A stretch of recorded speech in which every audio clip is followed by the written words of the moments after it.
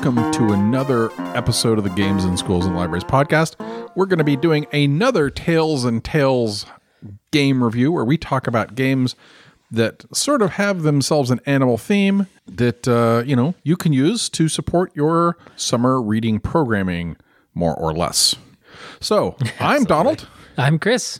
And we're here at the Waccamanuck Branch Library in Pawleys Island, South Carolina, part of the Georgetown County Library System, sitting here in the fabulous teen room that, probably should clean this up before we let patrons in here, but nonetheless, still pretty fabulous. Yes, it needs to be more fabulous. We have no updates on our laser cutter stuff, so you all are spared that this time. For shame, for shame. And let's leap right in to our great big hive of games, by which I mean let's talk about Hive. All right. Hive is bugs. Bugs. Bugs are animals. Bugs have backsides, so we're going to count it for Tails and Tails. So think of this kind of like chess without a board, where each of the different types of bugs has a special move, such as I'm going to leap forward over this line of things and come down at the end, or I'm going to crawl 3 spaces, or I'm going to climb up on top of other pieces. And the whole goal is to get the queen on the other person surrounded, because they have a queen bee, without letting your own queen be surrounded. Now, it is possible for you to both lose by the final move locking everybody into place at the same time. I've only seen it happen once, but it was exciting and hilarious when it happened. Yes, it needs to be a very specific layout, but it can happen.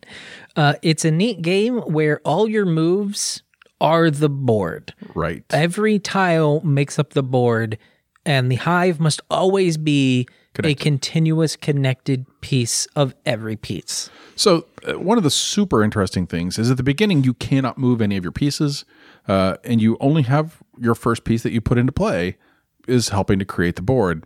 And then you are either, when you finally decide to put your queen into play, which has to be like within the first 3 to 5 moves, then you can start moving your pieces around according to the way that piece would actually move.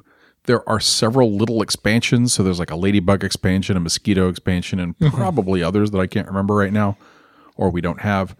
The pieces are great big hefty Bakelite tile sort of things. So they're like double thick hexes compared to like a domino. Yep. There are a variety of them. There's even like a carbon version of it where all the pieces are just like black and white or gray and black.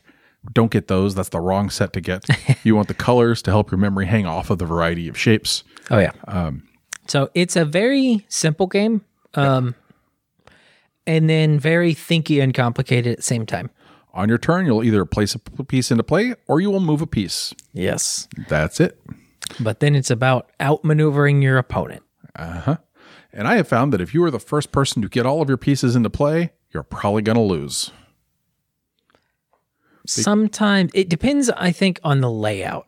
Right. You've really got to be careful not to force your pieces into a line because, again, you can't break the hive apart. You can never move a piece that would remove other pieces from the board. So you almost need a cluster. Right. And one special rule is when you are placing your piece, with the exception of your first piece, your new pieces can only touch your color of pieces, which keeps it from just being weird and horrible. Yes. So... Fun game, highly recommended. Hive. You can get it in boxes, but there's also a version, or at least there was, that comes in sort of a, very durable bag that is what we have it in and what it will be circulating in again when we get it back out for circulation. And I used to carry a copy around in the trunk of my car whenever I went because it was one that my son played a lot, that we like to play it. Oh, yeah. It's, you need very small space to play it. It's kind of one of those, you can break it out, play it in 10 minutes, throw it back in the bag kind of game. Of super interest to librarians is that while you do have to have all of the pieces to play, they are easy to clean. Oh, yeah.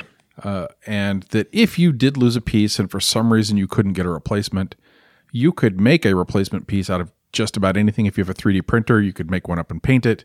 If you do any kind of epoxy casting, you could make a duplicate of it. Oh, yeah. There's no hidden information or anything like that. Right. You can replace a piece very easily. All the information is available. You could actually make a copy of this game out of like cardboard and crayons. Oh, yeah. And it would be super easy. I recommend supporting the person who made it and buying actual copies because it's a great game.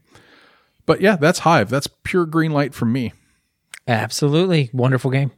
All right. I picked that one. What are you picking? Takenoko. Oh, It's a game about pandas eating bamboo. it really is. I mean, that is the entire game. All right, enough said. It's delightful. Bamboo is going to be growing on the board. Your panda is going to wander around eating them. There's different ways to score in the game, which honestly, all right. So in Takenoko, you get 2 actions each turn from the 5 different choices, such as choose and draw plots and then place one of them, or you can irrigate an area, or you move the gardener so that he will grow some bamboo for you, or you can move the panda and he will eat bamboo where he goes, or you can draw a new objective card and then add it to your hand, because what you're trying to do is meet so many objectives by the end of the game. And so the objectives are, like getting so many plots in specific orders, I believe, getting so many bamboo on a plot, or to have the panda have things in its eaten bamboo reserve. And that's it. It's kind of adorable, but it's also, a very gamerly strategy game. It is. It's all around this panda. So fun, neat little game about a panda eating bamboo. Really, it's about the comedic gardener having to deal with the bamboo eating panda. That is true. And if any of you have ever seen the panda YouTube videos, they are mischievous little creatures. Very slow, mischievous little creatures. They are. And it's an Antoine Bauza game by a variety of people, but I don't know which one of these publishers is the one that's local to us. I will say, however, it is a Golden Geek Award winner for 2012. So, hooray! That was the box, I promise. Takenoko. Yeah, excellent. Well, let's talk about one I think we both know pretty well. Yes. Mostly because it's just that simple. Coconuts. All right. So in Coconuts, though, the cool thing about it is you've got this ring of monkeys facing away from the center of the board with a bunch of little cups in it. Think of it as Quarters, the children's game without beer. But each one of the little monkeys is a catapult. You're going to put a coconut in its hands, pull that down, let it fling to try and get it into the cups, either in front of other people or in the center. The center is easier to hit, and if you get it in there, you get to take the cup. And if it lands in front of somebody else, or inside of a cup in front of somebody else, then you got to take that cup too. Yes. Your goal, get all the cups. Yeah, you're trying to get so many cups and you win. And so this is a game that'll make a mess. You will lose pieces. Yes. They will go flying. We've lost so many coconuts. It's a lot of fun, high excitement, flinging things around the room kind of silliness. So, yeah, it's neat. There's a 2-player version of it. There's a 4-player version of it. I've got them both, and so we have a 6-player version of it. And that would be a nightmare. But we have it. I don't know that I actually want to keep my copy, but I don't know that it would survive if I permanently gave it to the library. So right now it's on while I'm here, or while Chris is here, we can let people play it. Yeah. It's not a circulating thing because we will not have all the pieces. No, it's just not possible. In fact, when we had it at ShushCon, I think we lost 3 coconuts that one convention. Not surprising. So. Actually, it's very surprising because we only lost 3. Yeah, and they're probably all under the stage out there, but I'm not calling. So Coconuts, great fun, lots of screaming and howling, and people will enjoy it. So I recommend it highly. So something Donald and I talked about, there's a variety of games you can play which are, let's say, loose enough that you can really force them into the theme of Tales and Tales. Yes. A great example of that is a game like Contour, which is a drawing game where you're drawing using single lines to make eventually a picture. Which I've never actually played Contour, even though it's sitting here on the table. So you're trying to draw the thing in the fewest lines possible where a person can guess what it is. Ah, gotcha. And the less lines you do it in, the better. And no curvy lines. It's all straight, hard lines. You'd think with a word like contour, you would get to use curvy lines. No, all straight lines. Just saying. I'm feeling the thing about Contour and games of that nature, other games that might fit into this category. Bring your own book. So you could use like, hey, we're all going to do Redwall, or we're going to do these other ones and ask the questions, and people are going to go find them in their copy of Watership Down or The Secret of Nim or whatever it is. So bring your own book. The whole point is that a pitch is given and people are trying to find the quote that most appropriately answers that from the book that they've got. I don't know if you've played it, but I know Stephanie and I I've not played it, but I understand based on your thing. And then, I mean, there's other games like Cartoonist or Cartooner. Yep. Cartooner or Mangaka. So drawing games or games where there's a lot of free form to it, such as the game Donald just mentioned, where you can basically say, all right, we're playing the game, but here is the overall theme that must be followed. Right. In this case, Tails and Tales. So the Cartooner and Mangaka games are super appropriate for this because there are decks of cards where it's like, oh, you're going to add this element each time. And so this is what's popular now. And so you could make your own decks that super relate to Tails and Tales just using the cards that are in those games, or you could make your own cards. So to give a little more background on these games, you're drawing a cartoon using either 1, 2, 4, or 6 panels, depending on which part of the game you're in. Mm-hmm. And so you have to, using just those panels, make a full cartoon, either a little 1-panel cartoon or an 8-part story. And so if you say all the characters must be animals, or it must follow X, Y, Z, or like Donald said, you create your own specialized deck that is all themed to that. Right. So there are a lot of games like that. Drawing games, I think, are the easiest to do it to. Mm-hmm, mm-hmm. But like Donald said, the book finding game, Bring your own book, is also another game where as long as you put a theme on the whole thing, you can pull it into this super easily. And I'm sure there's a lot of games like that. We're just not thinking of them. All right, so let's be honest here. Every summer when we do our games, because this is something I hope to do from now on, when we do games that are appropriate for this particular topic, right? Bring your own book is almost always going to be one of them. Cartooner and Mangaka now, absolutely going to do it. Say Anything is one that you can easily create a bunch of questions for, because in Say Anything, it's like you ask a question and then everybody writes an answer down, and then you're judging the answers and the other people are betting on which answer you're going to like the best. You know, anything like that. Those are always going to be easy takes for let's convert them to this thing. So get used to hearing me talk about this kind of thing because it's likely to happen. Yes.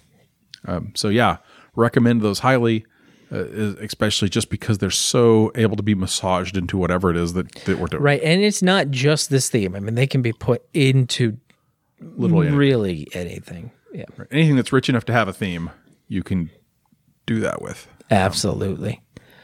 And I guess one game we don't have on here, Tails and Tales, would be like King of Tokyo or King of New York, where it's the giant robots or kaiju or whatever it is, with the big old lizard tail or whatever attacking the city. And those are, once again, barely count, but they can count. You can say, oh, this makes just enough sense that we're going to use it as part of what we're doing. And I think that's why games are so powerful and why we continue talking about them since 2008. We have been talking about games in schools and libraries because you can use it so many ways, even if you're just looking at how can I bring games in. Oh, yeah. But let's talk about some games that have animals on them. And we're going to go into the Evolution series of games really quick because those are animals-ish, right? Ish, yes. I mean, they are animals. They are animals. You have an animal, and you're evolving it to be better than the other animals. Right. And so in Evolution, you are trying to get the most points, and you get points by putting food in your belly. And so at the end of each round, when you have eaten the food, that's going to go in there. And there's a variety of them. So, for example, there's Evolution, there's Evolution Oceans, there's Evolution The Beginning, which is the one I recommend for libraries to start with because there's the climate one too. Evolution's Climate, yeah, which I don't recommend, but we've got that. Actually, that's a lie. I think it's a neat game, and if you want a heavier, more gamerly versions, then Evolution Climate is the way to go. But if what you're looking for is something fast and accessible to your patrons, then Evolution The Beginnings is the way to go. And in it, they basically made every action that you do in the game be one you're excited about taking instead of I have to do this. They got rid of all the annoying stuff, which when you're playing a strategic game, part of that is your choice evaluation. And, oh, this doesn't look like the funnest choice, but it is essential. You still get to make essential choices, but you never have to be bored by them. Yeah, I would say, in my opinion, of the 4 games, and I will say Oceans, I think, is mostly a themed one more than a heavy change like Climate or the beginning. Well, I mean, they have the Great Deeps card where basically every fish turns into a kaiju if you start attaching superpowers to them. Things get weird in the deeps, but the basic game is absolutely what you're saying. Right. But I mean, of the 4 of them, it is kind of a choose your flavor thing. I don't think there is a bad version of Evolution. It is just different styles of the game more than anything. And personally, having played the better part of a decade's worth of Evolution at this point, I'm kind of done with it. All right. Well, that's an oversaturation issue. But yes, the idea of Evolution is, I mean, you're trying to feed your animal and you play cards to evolve your animal. Maybe it's a herbivore. Maybe now it's a carnivore. It just depends on what's on the board, what's available to you. There's not enough resources to go around, and you need to be the best at getting the resources so your population grows real big and your animal grows real big, and you get more points for being more. Remember, if you eat other people's animals, there's always enough resources to go around. That only lasts for so long. It does, until they get their defenses. Yes, like their horns or their shells or their flying or whatever. Yes, and then the long neck animals are just ignoring you for the rest of the game as they eat all the food. Exactly. It's a long neck Spinosaurus. Oh no. Very neat strategic style game. Yep. You know, talking about it now has almost made me excited about playing it again. It's a good game, but I've played so much of it. Again, Donald's mentions here is because he has played it that much. But yes. As someone has once said to me, you know, if you do something once and you say it's bad, okay. If you do it twice, I'm going to be skeptical. If you do it 46 times, I think you're lying. It's a good game. I never said it was a bad game. Never have I said. I said I am personally about done with it. That is all I've said. I've never complained about it being a bad game. Not like Munchkin. Oh, but we're not going to shame people. Sorry, we're not doing that. That's a different podcast. All right. So another couple of games that we're going to talk about is the Loretto games. Zoo Loretto and Aquaretto. In those games, you are managing a zoo or an aquarium thing, trying to keep your animals happy and fill up your space so that people come and see them. Actually, I don't think there's happiness for animals, at least not in Zoo Loretto. I can't remember in Aquaretto. It's Zoo Tycoon, the board game. And yes, you're trying to fill it up. So it's one of those things that people might have a problem with it because I know some people don't like zoos. On the other hand, if you imagine that, yes, it looks like a zoo, but it's really one of those great big nature preserves, maybe it won't be so objectionable to you. But there are adorable animals with even more adorable baby animals. And you are really trying to manage your economy, and there's no money in zoos. So money is super tight in this game. Yes. And the really cool mechanism is that everybody is drawing tiles from a bag to put them onto the trucks. And then at any point during this process, when it's your turn, you can say, you know, I'm not going to draw something from the bag and put it in a truck, either because all the trucks are full or because you've decided I am going to now take one of the trucks full of stuff. Right. And it may not be a truck full of stuff, or it may be a truck full of a lot of bad things and that one thing you really want. Right? Or it might be only one thing on the truck and you don't want to get stuck with the rest of that junk. Right. So it's kind of a push your luck, and then also kind of a push your bad luck on someone else. Right. And the number of times where they're like, well, I know that Donald wants the pandas, but he doesn't want this because he has no room for it on his farm, on his ranch, zoo, whatever. So we're going to put, cheetahs in with the pandas so that when he takes the truck, he gets cheetahs, pandas, and flamingos, and he can only take the female panda, which will let him have another breeding panda. But then he's got these other two horrible things that I can either then buy from him cheaply or, whatever. Yes, consequences. So yeah, it's a neat little game where I don't even know what to apply it to. It's great. I mean, it's got a great mechanic. It's a push your luck, absolutely push your luck. It's also getting your pieces into the right place and not having extra, because extra is always bad in the Loretto games. You want to be as efficient as possible. It is. So that is super cool. We had a copy of Zularedo, I think, donated by Rio Grande Games, and a patron donated to Aquaredo, I think. And I can see here, but I can't read it, but Zularedo got some kind of award. The Spiel des Jahres back in 2007, which is an early one of those. So that's really cool. It's a good game. I enjoy playing it. Though I do have to relearn the rules just about every time. Yes. I mean, we got the basics, but there's always the specifics that get you off guard. All right. Looking at everything else that's on this board, I haven't played any of it. You've never played Happy Salmon. Oh, I forgot about Happy Salmon. Yes, the little tiny corner of Happy Salmon that I can see from where I'm sitting. That is true. Also, no, I don't think I've played it.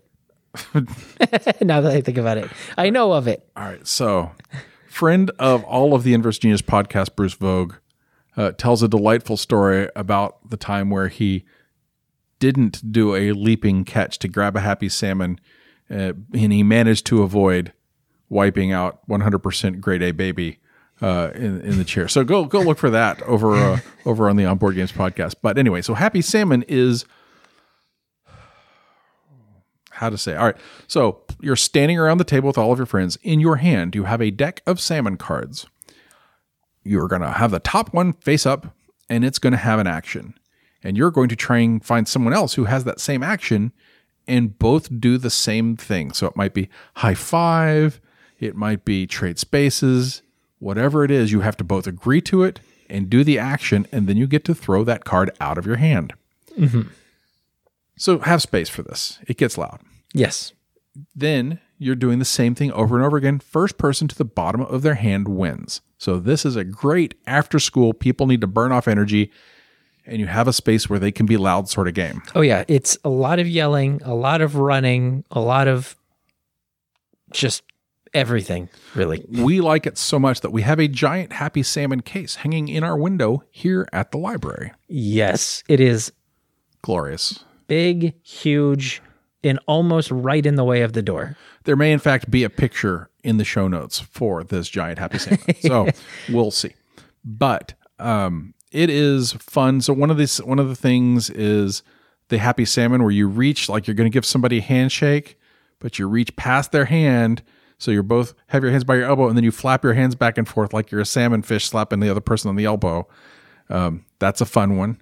And so this is brought to you by the people who brought you Dude, but that's a different podcast. Yep. So probably not the best game at this particular time in the world. Oh, yeah, good point. But still a very fun game and highly recommended in most library collections. Great. If you have the space for it. Yes. Or if you're circulating it, it's a great one. Yes, that's true. And it's one of those that all of the decks have to have the same number of cards, preferably with the same actions. But if the cards get a little bent or a little dinged up, it's still playable because there's not really hidden information. Right. It goes really fast. We also use the rule that the winner is the one who throws down their last card and grabs the salmon first and holds it above their head and yells Happy Salmon is the winner, because that's a little more excitement, a little more rushing, and a greater chance for person-to-person combat while it's going on.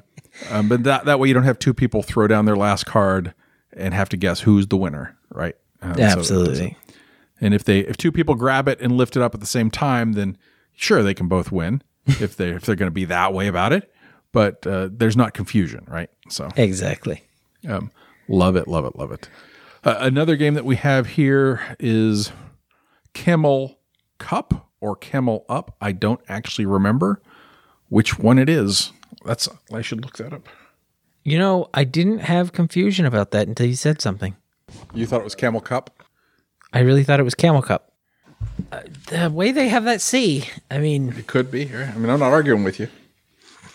If I knew what it was, I would not have questioned it. All right. Okay.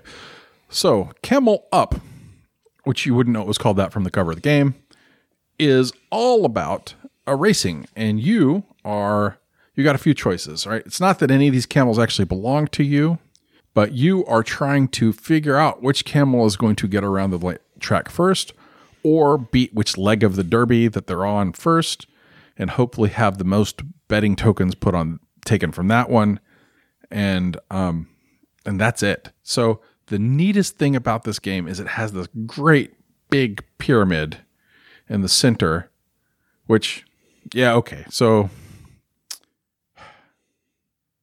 no, we're not even going to deal with those issues. You all make your own choices. All right. That if you choose the one of the pyramid tiles that are on the board, then you get to pick up the dice pyramid, you shake it, you put it upside down on the board, you just push the slider, one of the dice falls out, and then you let it slide back out, and you pick the thing back up, and then all of a sudden, there's a die revealed with the thing on it, right? So after you have released the slider, you lift it back up, and that die is in the center of the thing, and that's going to give you some instructions about which color of camel moves how far. Mm-hmm. All right. Now, if it's on the stack of camels at the bottom of the stack of camels or in the middle of the stack of camels, it's going to take the camels that are with it, that are on top of it, with it.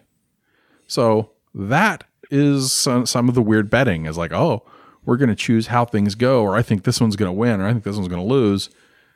Actually, don't bet on the loser, I don't think, but you're going to pick what you're doing. So either you can throw out your, hey, I'm going to throw sand down or a blocking tile to kind of slow guys down, or I'm going to move things, or I'm going to place a bet on any given turn. So what it sounds like, it's a bunch of cheaters trying to bet on the winner, but everybody's cheating. I mean, there's only, I think you have one of your obstruction tiles that you get to place. So you're not cheating a lot. Right, so it's okay. Right. And, are you cheating or are you scouting? That's the question. Maybe it's there all along, but you just didn't know about it. Right, yeah, sure. Right. And so it is a lot of fun. We have played it multiple times. It has that super visual element of the giant pyramid in the center. That attracts a lot of attention. So if you're looking for that kind of thing, then yeah, Camel Up is a lot of fun. And realize Donald was using the royal we there because I have not played this game. Right.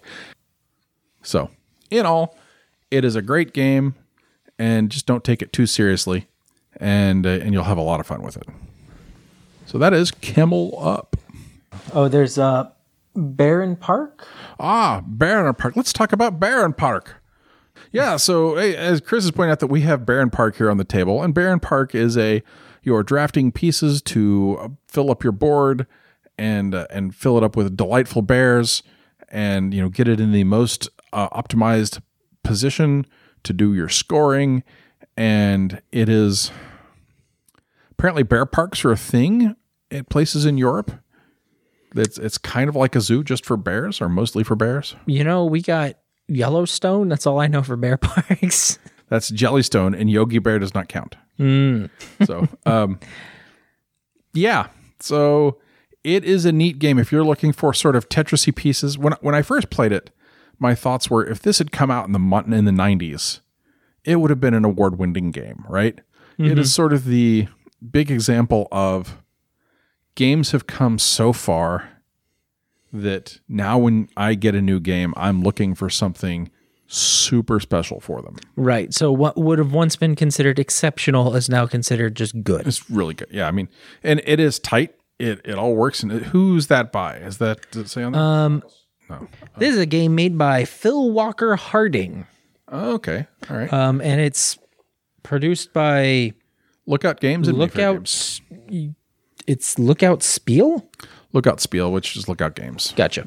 So what that means is that so Mayfair at one point had purchased or bought controlling interest or whatever in Lookout Games, and then Mayfair went away. So it's probably just a Lookout title at this point. Yeah, I think that's Mayfair's logo on this. So that tells you how old this game is. Yeah, which is not as old as you might think, because Mayfair's only been gone for about 3 years. 3 or 4 years at this point. Looking at the art, fair enough. But. So yeah, you remember when I said, hey, if this had come out back in the 80s or 90s, it would have been an award-winning game? Oh, yeah. Interestingly, it looks like they put the art kind of in that era, too. Yeah. Yep. Once again, this is another one by the folks who did like Murano and Caverna and Agricola, that kind of stuff. But it's another lighter game, and it's pretty neat. You're trying to hit objectives. You're trying to cover up particular points on your board. You've got different shaped tiles that you're drafting or, putting on the space, and there's different point values for how deep like, oh, I'm taking this now. So there's different point values as the game goes along. You know, I've seen enough games with this kind of tile placement thing, this like super Tetris tiles. Yes. I almost feel like they do need their own genre at this point. I mean, it's a tile placement game. Yeah, but it's this specific type of tile placement. It's very popular. Polyomino tile placement. Yeah. I mean, I can think of a couple of games already that have this kind of thing. You know, I've owned a la 3 of them. Patchwork. Right. Yeah. I mean, so it's... Oh, and it's by the same company that did Patchwork. Is it? Yes. Well, that's probably why. different designer, but yes. It made me think of it immediately when looking at it. But again, I've never played this, so I'm basing it off of what I see on the back of the box. Right. Yeah, so if you like bears, if you're from an area that is bear-centric, then Barron Park is a great choice. Otherwise, I would say it's a good choice. Once again, Good, solid game. good, solid game. All right. Oh, wait a minute. Oh, there's one other game I want to talk about. Previously, we talked about the Cardline games, right? Yes. One of the games that we should also mention is a trivia game based on animals called Fauna, and another one called Terra. And in Fauna and in Terra, Terra obviously has other things besides animals, but I do believe it has animals. But in Fauna, you will say like, oh, here's the picture of this animal. Now you have these different places that you can place your bids on or your bets on to what you think is appropriate. And it might be tail size. How big is the creature or what is its range? All right. And so you're going to place your tokens on the board like, oh, I think its tail is 3 inches long. So I'm going to put it right there. Oh, someone's already on 3 inch. I'm going to say 2.5 inches long because I'm still going to get points if I'm that close, right? Right. Or I think that this tree frog only exists in Connecticut, so I'm going to put it up in the northeast of the United States, or I'm going to put it, close to there because the closer you get to it, once again, you have a chance at getting points, right? Right. So you're betting on facts about animals, or in, I guess, one of the games. And in Terra, it might be other things like plants, or I don't even remember all the things you can bet on there, but yes. Right. So Fauna is the animal specific one. Yep. Terra is the much more general one. Now, so with Fauna, you've got to be a little careful, or maybe you don't. There is a version that has imperial measurements, and there's a version that is all metric. And I think one of them has the other on the back, but you'll want to check that out. You'll want to look before you purchase. Yes, that would be frustrating if you buy one version and everyone only knows measurements in the other. Yes. So I believe that's a Bezier Games. I know that Terra is. And so I recommend it highly for, hey, we're going to do animal related stuff. So for example, we're doing a herpetology week here where they're going to show people how to find lizards and whatnot. So if we said, hey, we're going to do an all lizard related fauna thing for that week, we could do that online even probably, but. Right. So this is the kind of game also where you could curate probably the selection out of it. The selection of animals, yeah. So yeah, gotta mention that as it's no theme, no story whatsoever. But animals. But the animal related nature is going to. And sometimes even betting on their tails. Betting on their tails, exactly. The tails of the tail holders. I'm Donald. I'm Chris. And thank you for listening to this episode of the Games in Schools and Libraries podcast. You can find out more about us and our other Inverse Genius shows over at inversegenius.com. We have shows like On Board Games and the Inverse Genius podcast, where we're talking on the fortnightly about stuff that we really, really like that is not game related. Also, this podcast is produced in association with the Georgetown County Library System, where that's where Chris and I work. So you can come to see us at the Pawleys Island Library and the Waccamaw Neck in South Carolina. Bye-bye. Bye.